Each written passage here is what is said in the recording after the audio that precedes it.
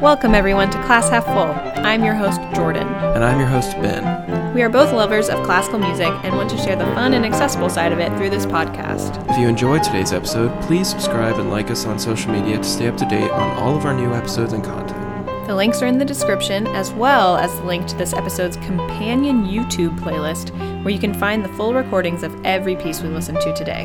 If you have any questions on how to use the playlist, there will also be a tutorial video on our YouTube account. Before we get started, we'd like to acknowledge that some of the topics we cover may be foreign to many of our listeners. So please feel free and even encouraged to reach out via comments, email, or social media with any questions or requests for future episodes. Please enjoy, thanks for listening, and welcome to Class Half Full.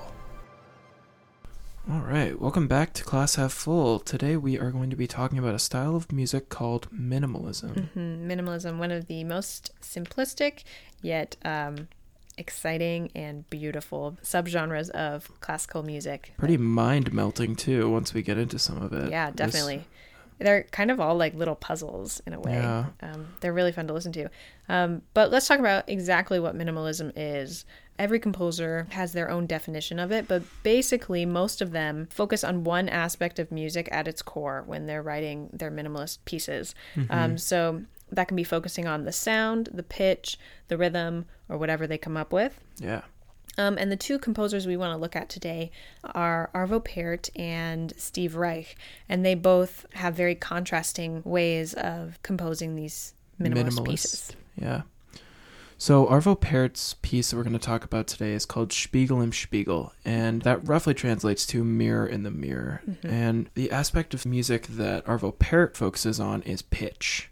So basically, if we go back to kind of the most simplistic times. Yeah, explain this in very simple forms, is he focuses on the combination of two notes at a time. So if you take two notes and you play them together, you get an interval. Right. And the interval is the distance from the first note to the second note.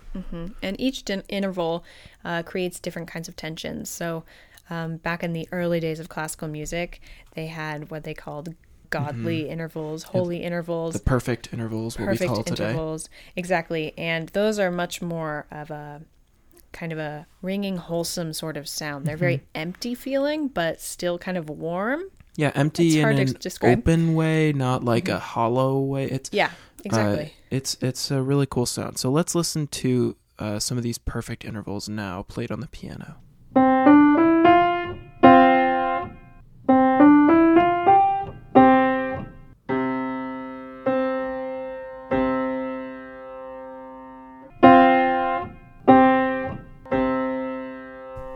So as you can hear, each of these intervals has a different sort of sound to it, but they all have that same sort of openness to them. Yeah.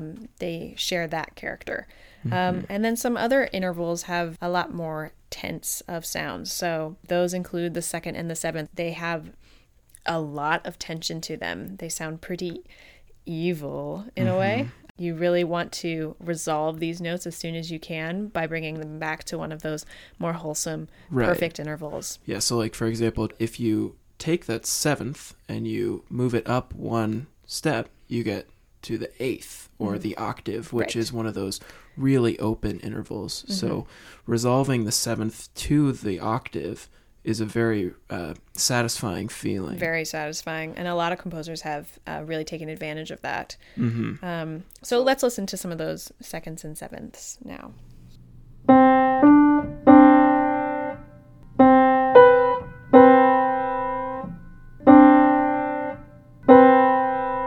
So as you can hear, the difference between these intervals is huge. The seconds and the sevenths have so much more tension. They really want to get back to those perfect intervals. So composers use that a lot, especially the use of the seventh, to really make you feel like you're reaching towards that octave and you want to get back to that wholesome octave. And if these numbers are confusing or too much, they're really not that important. Right.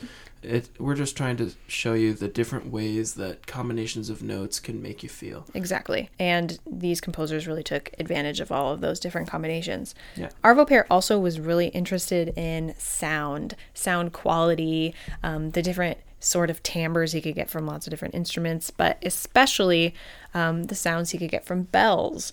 And that's called tintinnabulation. Which is a great super word. duper word, which just translates to bell tones. Dong. Mm-hmm. And in pretty much all of his pieces, you can hear his interest in tintinnabulation. But in the Spiegel im Spiegel, you can definitely hear it in especially the piano. Yeah. In our piano podcast coming up later, we will talk about the mechanics of the piano a little bit more.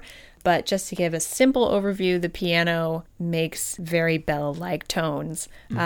Every time the pianist hits a note, the note just hits like a hammer and then it decays pretty much immediately. It cannot sustain, very much like a bell.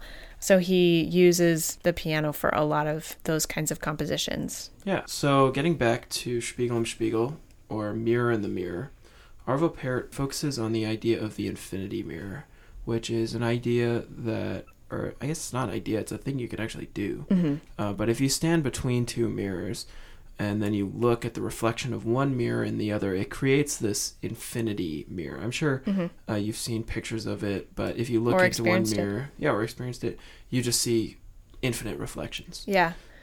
I've been to a hotel once, I think, that had a mirror on both sides, and it's always so interesting. Yeah, You're it's like, super trippy. Yeah, super trippy. So now, imagine that in music. Yes. So the way that Arvo Pärt kind of creates this sonic version of the infinity mirror is by centering the whole piece around the note A. So A is kind of like your center point between the two mirrors. And he has a constant triplet figure in the piano that's nonstop. And so that's just kind of like the base of the whole piece. Right. And then what he does is in the solo instrument, in this particular arrangement, it's a cello. He builds scales around the note A. So either coming from above or below. Right, as to be like the two mirrors with the infinite reflections in it. Exactly. So one of the mirrors is a scale coming from above the A, and if you look to the other side, the other mirror is coming from below. And also what he does to make this super interesting is he starts with a very small scale by just starting one note above and one note below, and then he continues to build on it throughout the piece. So the second time he approaches A, he goes from 2 notes below and then 2 notes above and then 3 notes and then 4 notes, Yeah. The pattern continues until he reaches the full octave, basically. Yeah, so this is pretty hard to explain and talk about in a podcast without listening to it or seeing the music itself. Yeah. So what we're going to do now is we're going to play the piece, and then we're going to walk you through it in real time. Yeah, so let's do it. This is a recording of Arvo Pärt's Spiegel im Spiegel by cellist Leonard Rocek and pianist Herbert Schuch. So there's the piano. Creating those bell-like tones. Tintinnabulation.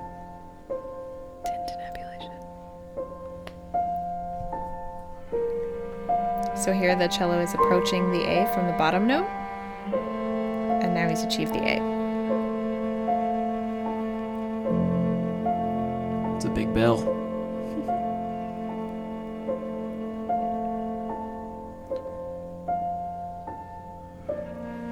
Now he's above the A.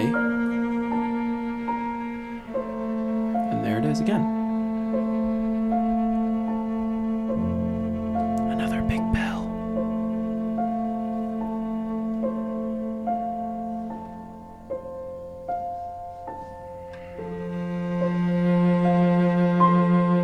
Now he's 2 notes below.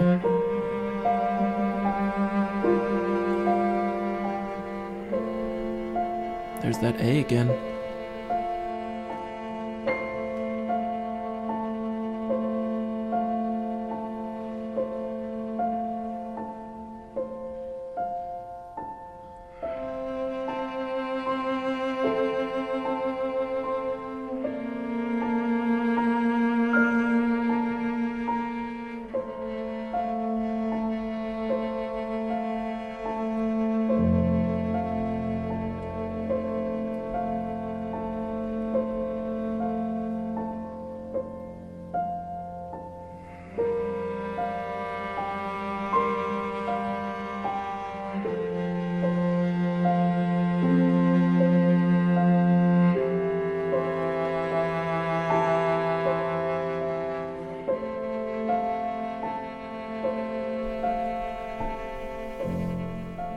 So in that last one, you can hear that instead of going up the scale, they start from the note right below the A and go back down and then come back up to the A. So you can hear that interval between what was an E and an A, creating that perfect fourth. So it's that interval between the E and the A that we were talking about that makes each time the scale happens a little bit more interesting.